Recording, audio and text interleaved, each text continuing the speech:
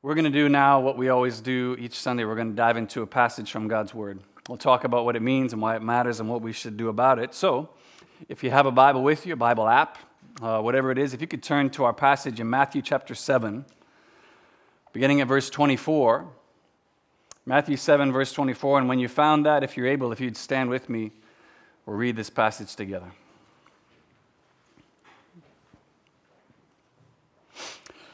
Concluding words here of Jesus' Sermon on the Mount. Jesus says this: "Everyone then who hears these words of mine and does them will be like a wise man who built his house on the rock. And the rain fell, and the floods came, and the winds blew and beat on that house, but it did not fall, because it had been founded on the rock. And everyone who hears these words of mine and does not do them will be like a foolish man who built his house on the sand. And the rain fell, and the floods came, and the winds blew and beat against that house, and it fell. And great was the fall of it." This is God's word. You may be seated. Let me pray for us quickly, and then we'll dive into this passage today. Father, we ask now as we come to your word that you would open up our minds, open up our hearts, our ears to hear and receive what it is that you want to say to us today, what you want to show us from this passage. God, we want to be those who sit underneath your word, submit ourselves to what you show us here and not sit in judgment over it. So I pray that there would just be an openness and a willingness to receive. And then, God, may we act on what we see. May we not be those only who are hearers, but doers of your word. You tell us plainly, when you send out your word, it doesn't return to you void. It will accomplish the purpose for which you sent it. God, accomplish that purpose in each one of us today. And as I always ask now, eternal God, would you move and govern my tongue to speak your truth? Amen. Amen. Well, if you have ever traveled to the city of Victoria, where Andrew did his undergrad work, you will at least be familiar with the beautiful chateau-esque style hotel situated on Victoria's Inner Harbor, known as the Empress Hotel. Some of you will have seen this, maybe stayed there.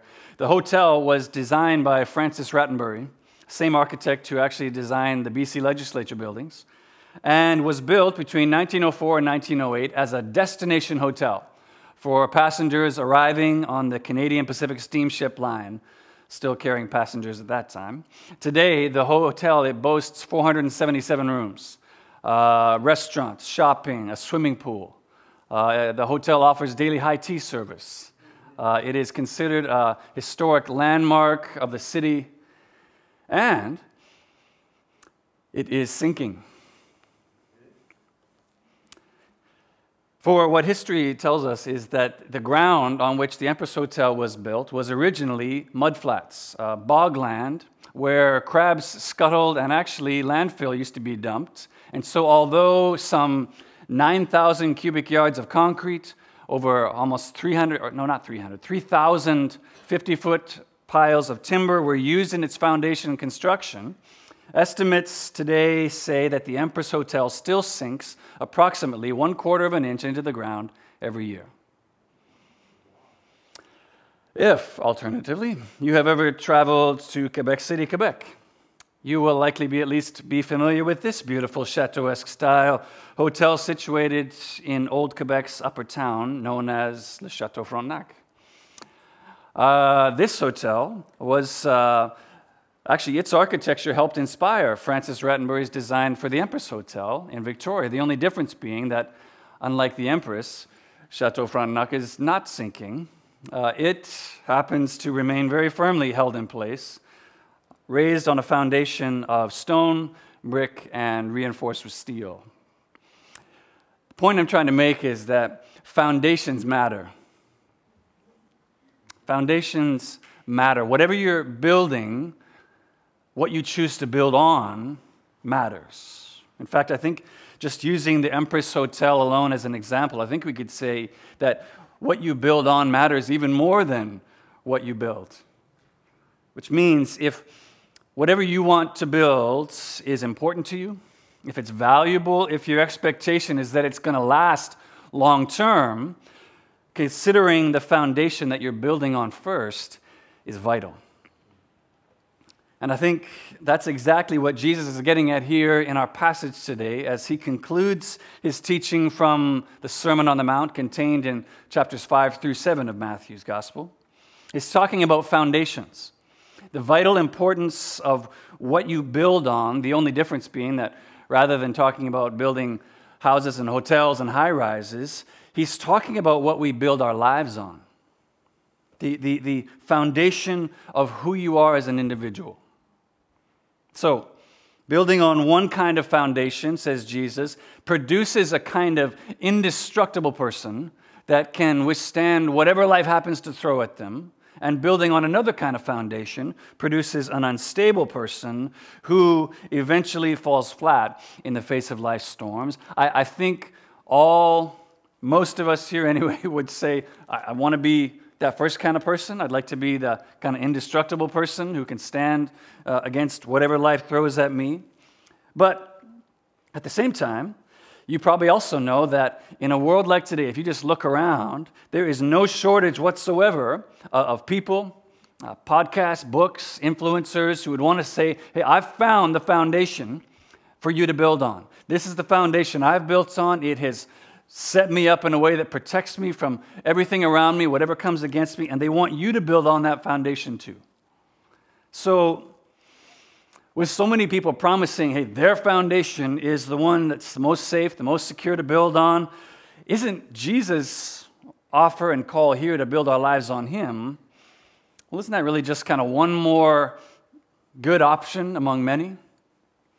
How can we really evaluate? How can we be expected to possibly know which foundation is going to produce that kind of indestructible character and which will leave us slowly sinking and eventually falling flat? Well, fortunately, Jesus helps us to answer that question in our passage here today the same way he helped us last week to answer the question of how do we discern sheep and wolves dressed as sheep in the church. And we'll talk about what Jesus' answer is as to how to evaluate which foundation to build on, as well as what it is about building our lives on him that's unique, that makes someone truly unshakable. But beyond that, given the context of everything that we've been looking at and that Jesus has been teaching us about over the last number of weeks in particular, what I think makes this passage even more important for us to study and to understand today is because what Jesus is desperate for you and for me to understand, and what he wants us so badly to find in him, is not solely a foundation to build upon that will allow you to stand unshakable in this life alone, but a foundation that will allow you to stand unshakable when this short vapor of a life is complete and you stand at the face of eternity. In order to help us see that, grasp it, understand what Jesus wants to show us here, and I pray, choose today and every day from today to build our lives on the solid foundation of Jesus and his word. I want to look at our passage today. We'll break it up into two sections. I want to talk about the key to a solid foundation and then the key to a solid builder. Just those two things, the key to a solid foundation and the key to being a solid builder. So if you closed your Bible app, whatever it is, could you open it again with me to that passage? Follow along with me as we work through this together. Matthew 7:24 here. Jesus is going to lay out the keys to producing an indestructible life, both now as well as in the life to come. So let's look first of all at the key to a solid foundation. The key to a solid foundation. And I want to look at this first, like how to properly assess a foundation first, because before we can talk about anything that we build on it, as we just finished saying and we saw with the Empress Hotel alone, if the foundation is unstable, the foundation can't sustain the weight of what's built on top of it, then it doesn't really matter what you build, actually, because in the end, it's not going to matter. It's not going to last. So in preparation for this, I did a little bit of investigating this past week, try to understand what are the criteria for a structural engineer when they are evaluating either the present or the potential stability of a foundation. What are their criteria that they use? And very generally speaking, I promise you, I'm not one of those, I read a few blog posts and I'm an expert, but this is just what I read. Very generally speaking, there are apparently three main factors determining factors that they use to assess a foundation. First of all, a secure foundation must be able to sustain the weight, to bear the weight of the structure above it. Okay? That seems like maybe the most obvious, apparent of all the criteria. It has to be able to hold up the structure on top of it. Secondly, the soil around the foundation must be sufficiently distanced from and resistant to the groundwater running beneath it. So that seems like that could be actually the issue facing the Empress Hotel. Maybe perhaps that wasn't considered. Lastly, a secure foundation must act as a sufficient barrier against moisture and inward pressure from the freezing and thawing cycles of the soil around it. It has to be able to hold in from outside pressure pushing in. Those are the three criteria, three main factors a structural engineer will look for to determine the stability of a foundation to build upon. But what about when you're trying to evaluate a foundation to build your life on? What should be the criteria then? Well, according to our passage today and according to what Jesus says here, you only need to look for just one single thing, actually, just one factor, namely, how well that foundation supports and secures the house sitting on it in the midst of life's storms. That's it. How well does the foundation support and secure the house in the midst of the storms of life? So I want to just look again here at what Jesus says in this text for a minute, talk about then what that means for you and me as we try to evaluate the foundation that we build our own lives on. Let's just consider Jesus' teaching here.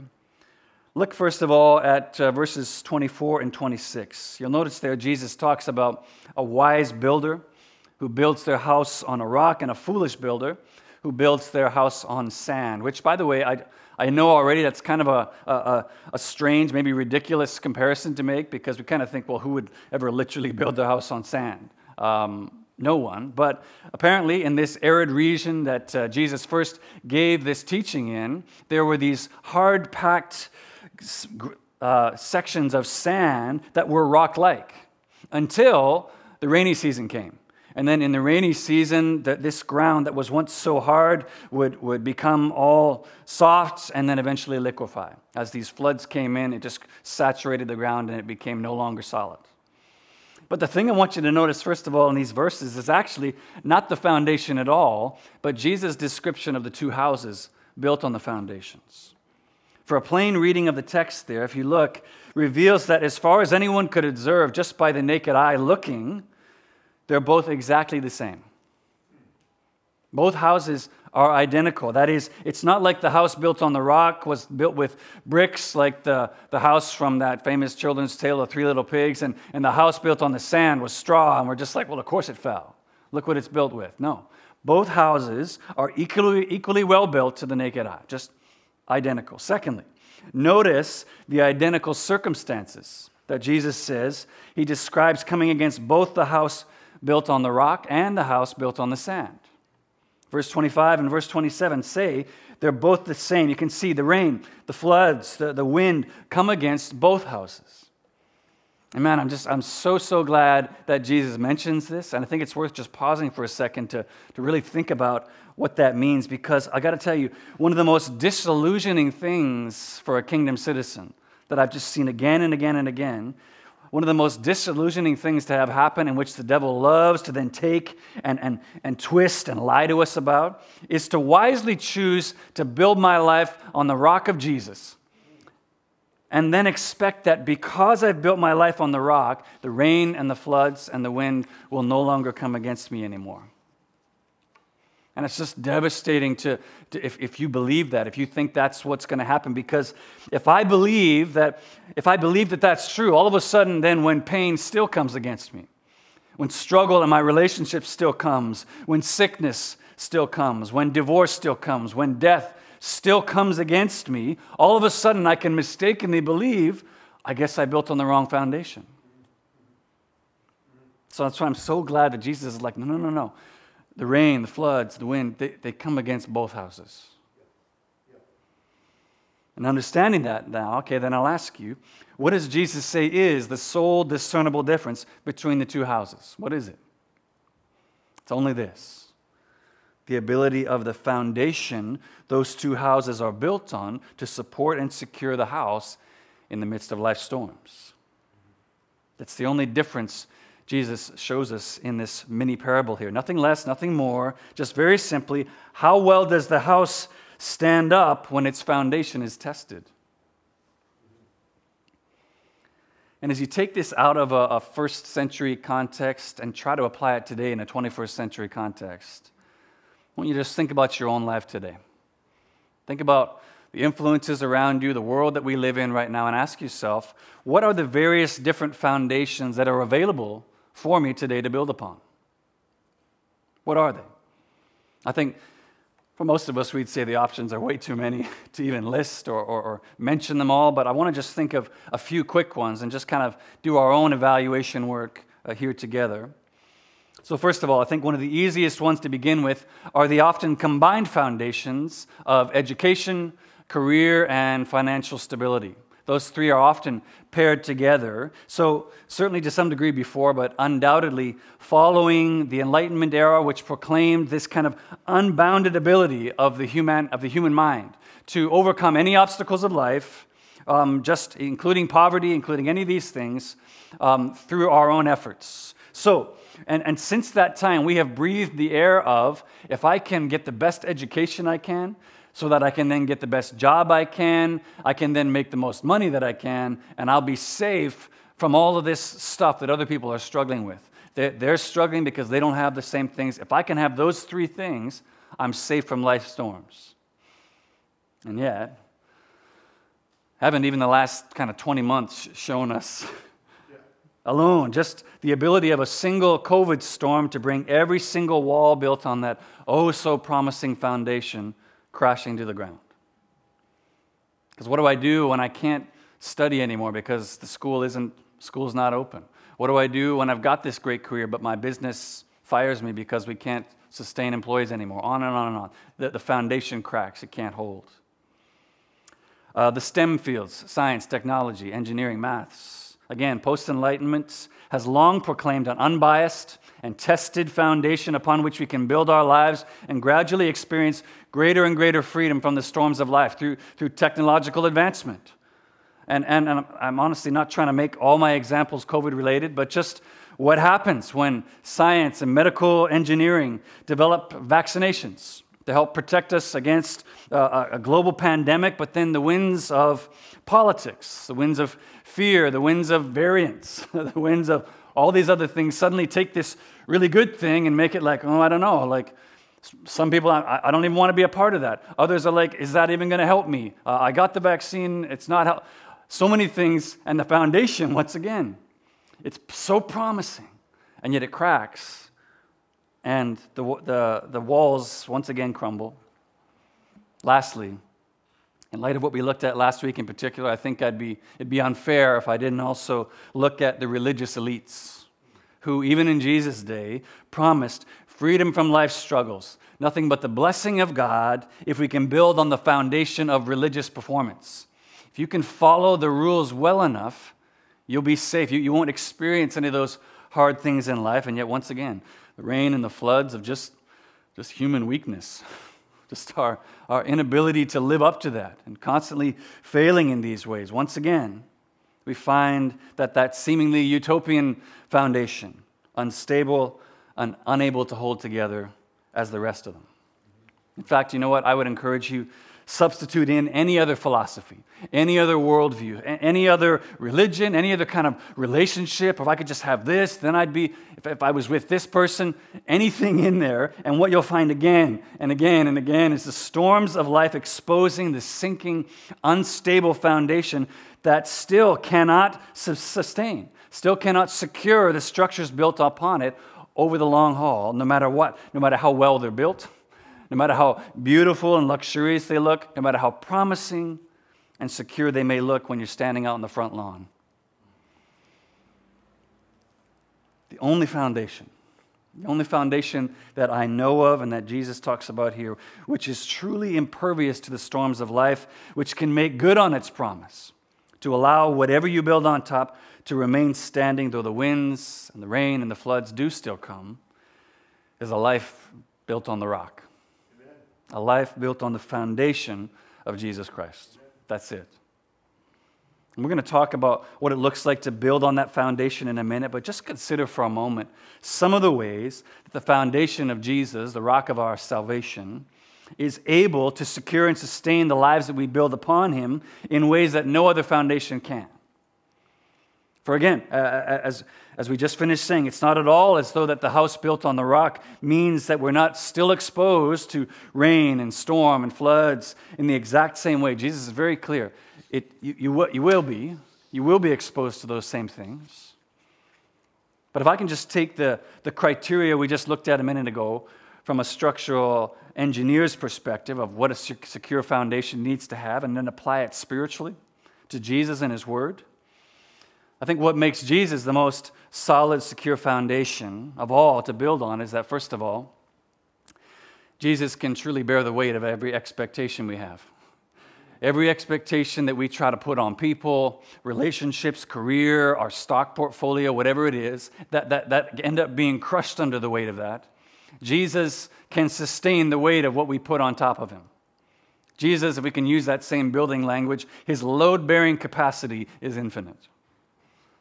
Secondly, if we think of sin as like a water current running underneath all of God's creation presently, always threatening to destroy it, always threatening to wash it away, because he is holy, because he's righteous and without sin, Jesus is both sufficiently distanced from and completely impervious to the destructive, damning effects of sin.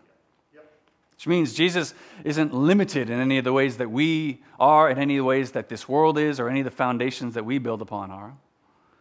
Lastly, for those who have put their trust in his work alone, Jesus is also an impenetrable barrier against the moisture and the mold of sin for every citizen in his kingdom, as well as enabling us to withstand the outside pressures of the world threatening to push in with the strength that he gives us.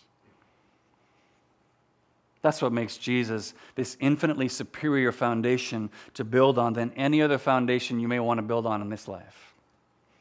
Or as prophet Isaiah summarizes, and then the apostle Peter later picks up and applies directly to Jesus in 1 Peter.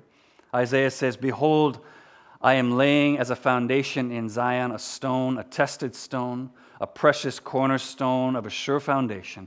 Whoever believes in him will not be put to shame." There will be no collapse for a structure that's built on him. Okay, so that's what Jesus says is the key to evaluating which foundation you build your life on, which foundation remains solid, which foundation can hold up the structure it's built on in the midst of life's storms. But let's say you're already bought into that. You're already sold on that, and you'd say, no, I believe Jesus is the most secure, the best foundation for me to build my life on. But now you're wondering exactly how it is you do that. What is that? How do I actually build my life on Jesus? So the last thing I want to look at together from this passage is the key to a solid builder. What is the key to being a solid builder once you've decided to build your life on the foundation of Jesus? So what do? How do we go about building our life on Jesus once we've determined that he is in fact the only sure foundation to build upon? Well, I think it's a great question, and honestly, it's a question I wish more people would ask. Because build your life on Jesus. Build your life on the rock. I mean, it sounds so good, right? It's just a classic Christianese kind of saying that you hear all the time in church settings. But when people say that and you actually press them to say what does that actually mean? A lot of times people can't even answer you. They don't even know what they're talking about. So I get it. Having a theological shorthand where lots of truth is packed into a single phrase it's helpful. Maybe it can save time even. But my point is, if you don't actually know what the phrase means, if you can't actually apply that in real time in your everyday life, then it's meaningless. It's useless words. So we need to know what it means. So what does it mean? What does it mean for someone to build their life on Jesus once they've determined he's the best foundation to build on? Well, let's look at what Jesus says it means. And then we'll just try to flesh it out a little bit further with some everyday examples. So I think you see it plainly here, verse 24 and 26. Look there again with me. Jesus says, "Everyone who hears these words of mine and does them will be like a wise man who built his house on the rock." Verse 26, "Everyone who hears these words of mine and does not do them will be like a foolish man who built his house on the sand. Which means that at the most basic level, to build your life on Jesus means, or at least must include, obedience to Jesus' words. Doing what he says. That's the most basic way and explanation Jesus gives of building our lives on him. Notice, first of all, Jesus applies this building pattern to everyone. There is no exceptions to the rule, really. He says, as Leon Morris notes, this rules out any exceptions. All either respond to Jesus' words or do not. There is no other possibility. But okay, then which words? Which words is Jesus referring to specifically that he wants us to be obedient to? Is he referring to the section just previously to what we looked at in the last few weeks, teaching about the two roads, the wide path and the narrow path and the two trees? Is that what he's referring to? Is he referring to the words of his entire Sermon on the Mount, the whole thing? He's kind of like, yeah, all of that, be obedient to that. Or is Jesus referring to basically everything, all his words, everything that he is either recorded in the Scriptures or that he continues to speak to us through his Holy Spirit? Which words are we supposed to be obedient to? In a word, yes. Yes. All those words. As Jesus says plainly, John 14:21, whoever has my commandments, whoever has my words, my teaching, and keeps them, they are the one who loves me. And the one who loves me will be loved by my Father, and I will love him and make myself known to him. In fact, later in 1 John, the Apostle John says in all kinds of different ways that for someone to say they love Jesus, to say that they're a citizen of his kingdom and not do what he commands is an impossibility. It's not something, or at least that you can sustain. But if you were here last week and heard the teaching that we looked at last week, this immediately will present a problem for us. Because what we saw in Jesus' teaching last week in verse 22 and 23 was people being obedient to Jesus' commands and then being told, I never knew you, depart from me. Or then in Ephesians chapter 2, the Apostle Paul saying salvation is by grace through faith, not a result of works. Okay, so which is it? Well, is obedience to Jesus' commands the thing Jesus expects? Or are we supposed to trust in his work on the cross alone? Which one do we do? Well, if you were here last week, hopefully what you also remember is what we saw in verse 21. Look with me there quickly. Jesus says, not everyone who says to me, Lord, Lord, will enter the kingdom of heaven, but the one who does the will of my Father who is in heaven. If you remember, what we said is that doing the will of the Father is not a call to religious obedience. It's a call to surrender. It's a call to laying down our will and submitting our will to God's will. That's what it actually means. So, taking all this and trying to pull it together now, what does it look like to build your life on Jesus once you see him as the only secure foundation to build on? Well, notice again verse 24 and 26. Jesus contrasts just hearing his words alone with the one who actually does them. Jesus' half-brother James says it this way in James 1:22, but be doers of the word and not hearers only, deceiving yourselves.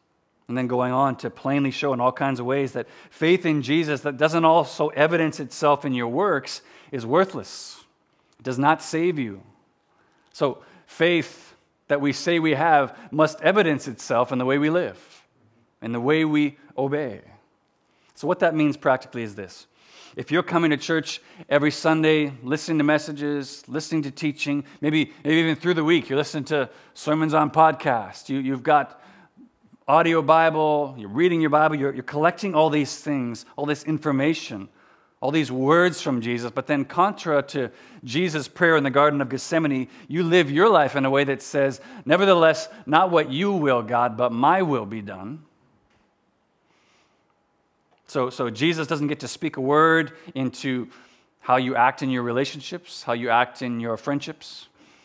Jesus doesn't get to speak a word to how you act in your marriage, how you interact on social media. Jesus doesn't get to speak a word into your sexual ethics or how you spend your money. That's all off limits. He doesn't get to influence any of that. Then what that means is all those religious activities are ultimately meaningless. Or it is just to say they're not building anything on the foundation of Jesus. Even though, hearing Jesus' words is good. It's essential, actually. It's an essential part of building our lives on Him. But it's not all that's required. We can't just hear the words. It's the one who applies them, who lives them out. But, just think of this past week. Make it something you can actually remember. Think of this past week in your own life. If each time your own will and your own way of doing things comes into conflict with Jesus' will, what He says in His Word, and instead of just doing what you want, what you feel is best, instead you submit your will to His. You follow His leading and the leading of His Spirit instead of your own way. Jesus says, that's how you build your life on Me. From the smallest act of obedience to the greatest, most difficult one. That's how Jesus says you will be adding another and another and another beautiful addition to a life built on Him that can never be shaken, and therefore that will only continue to grow in beauty and stability because it's never in danger of falling.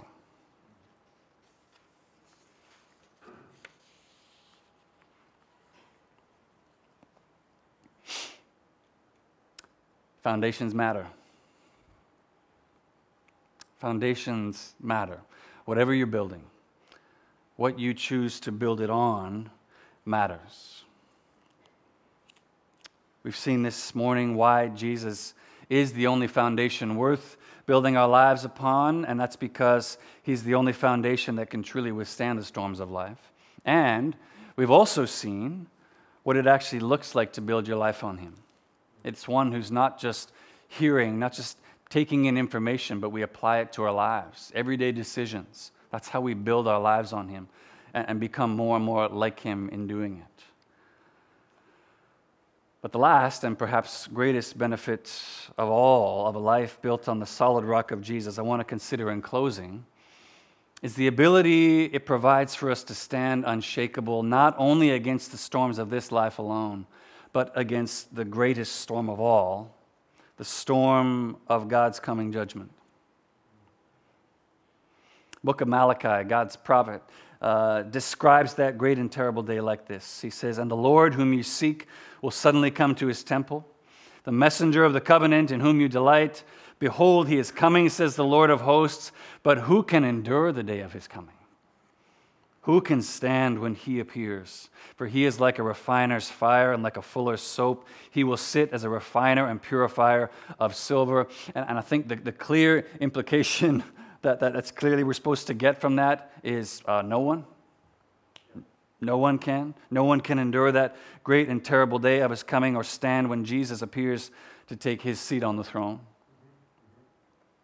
As F.D. Bruner says, thinking of that great fall, that great crash that Jesus describes at the end of verse 27, he says, "The crash may be postponed until the last judgment, and to all outward appearances, sand houses may now appear to be rock. But one day, as the great modern-day prophet Bob Dylan once sang, a hard rain's going to fall. And the coming storm will reveal whatever our hopes are bottomed on." And yet listen to how the Apostle Paul understands that day in light of a life built on the solid foundation of Jesus Christ in 1 Corinthians 3. Listen to what he says. "According to the grace of God given to me, like a skilled master builder, I laid a foundation and someone else is building upon it. Let each one take care how he builds on it. For no one can lay a foundation other than that which is laid, which is Jesus Christ." That's the foundation, the one foundation we can build on that will last. He goes on, "Now if anyone builds on that foundation with gold, silver, precious stones, wood, hay, straw, each one's work will become manifest or will be made known, for the day," there's our language of that final day of judgment, "the day will make it known, because it will be revealed by fire, and the fire will test what sort of work one has done. If that work that anyone has built on the foundation survives, he will receive a reward. If anyone's work is burned up, he will suffer loss, though he himself will be saved, but only as through fire. I think what that shows us is two incredibly important things. First of all, not only what I build on that foundation matters, for as C.T. Studd famously said it, only one life 'twill soon be past, only what's done for Christ will last. Which probably means the amount of time I spend curating my Instagram page and TikTok dances probably going to get burned up. But what it also means is that who we build our lives on matters as well, and it matters for all eternity. Because only a life built on Christ will be able to stand against the storms that all of us face, that every single one of us are going to face. And we can only be able to stand if the foundation that we choose to build our lives on is the foundation of Jesus alone. And we can build our lives on Him because Jesus' infinite load-bearing capacity that we talked about also bore the load of our sin. He took that load on Himself that would have crushed us, and instead He was crushed under that load so that we could build upon that foundation where He laid across that for us. So may it be said of each one of us here today, of you, of me, of all of us, that we built our lives on the solid foundation of Jesus. May we be not only hearers of God's word, but doers who surrender our wills to the Father's and faithfully build with treasures that will last for all eternity. And lastly, as Edward Mote concluded in that last verse of the hymn we just sang this morning, when He shall come with trumpet sound, may I then in Him be found. And by found, He doesn't just mean discovered, He means founded. May I be founded on Him, dressed in His righteousness alone, faultless now to stand before the throne. On Christ, the solid rock, I stand. All other ground is sinking sand. All other ground is sinking sand. Amen. Amen.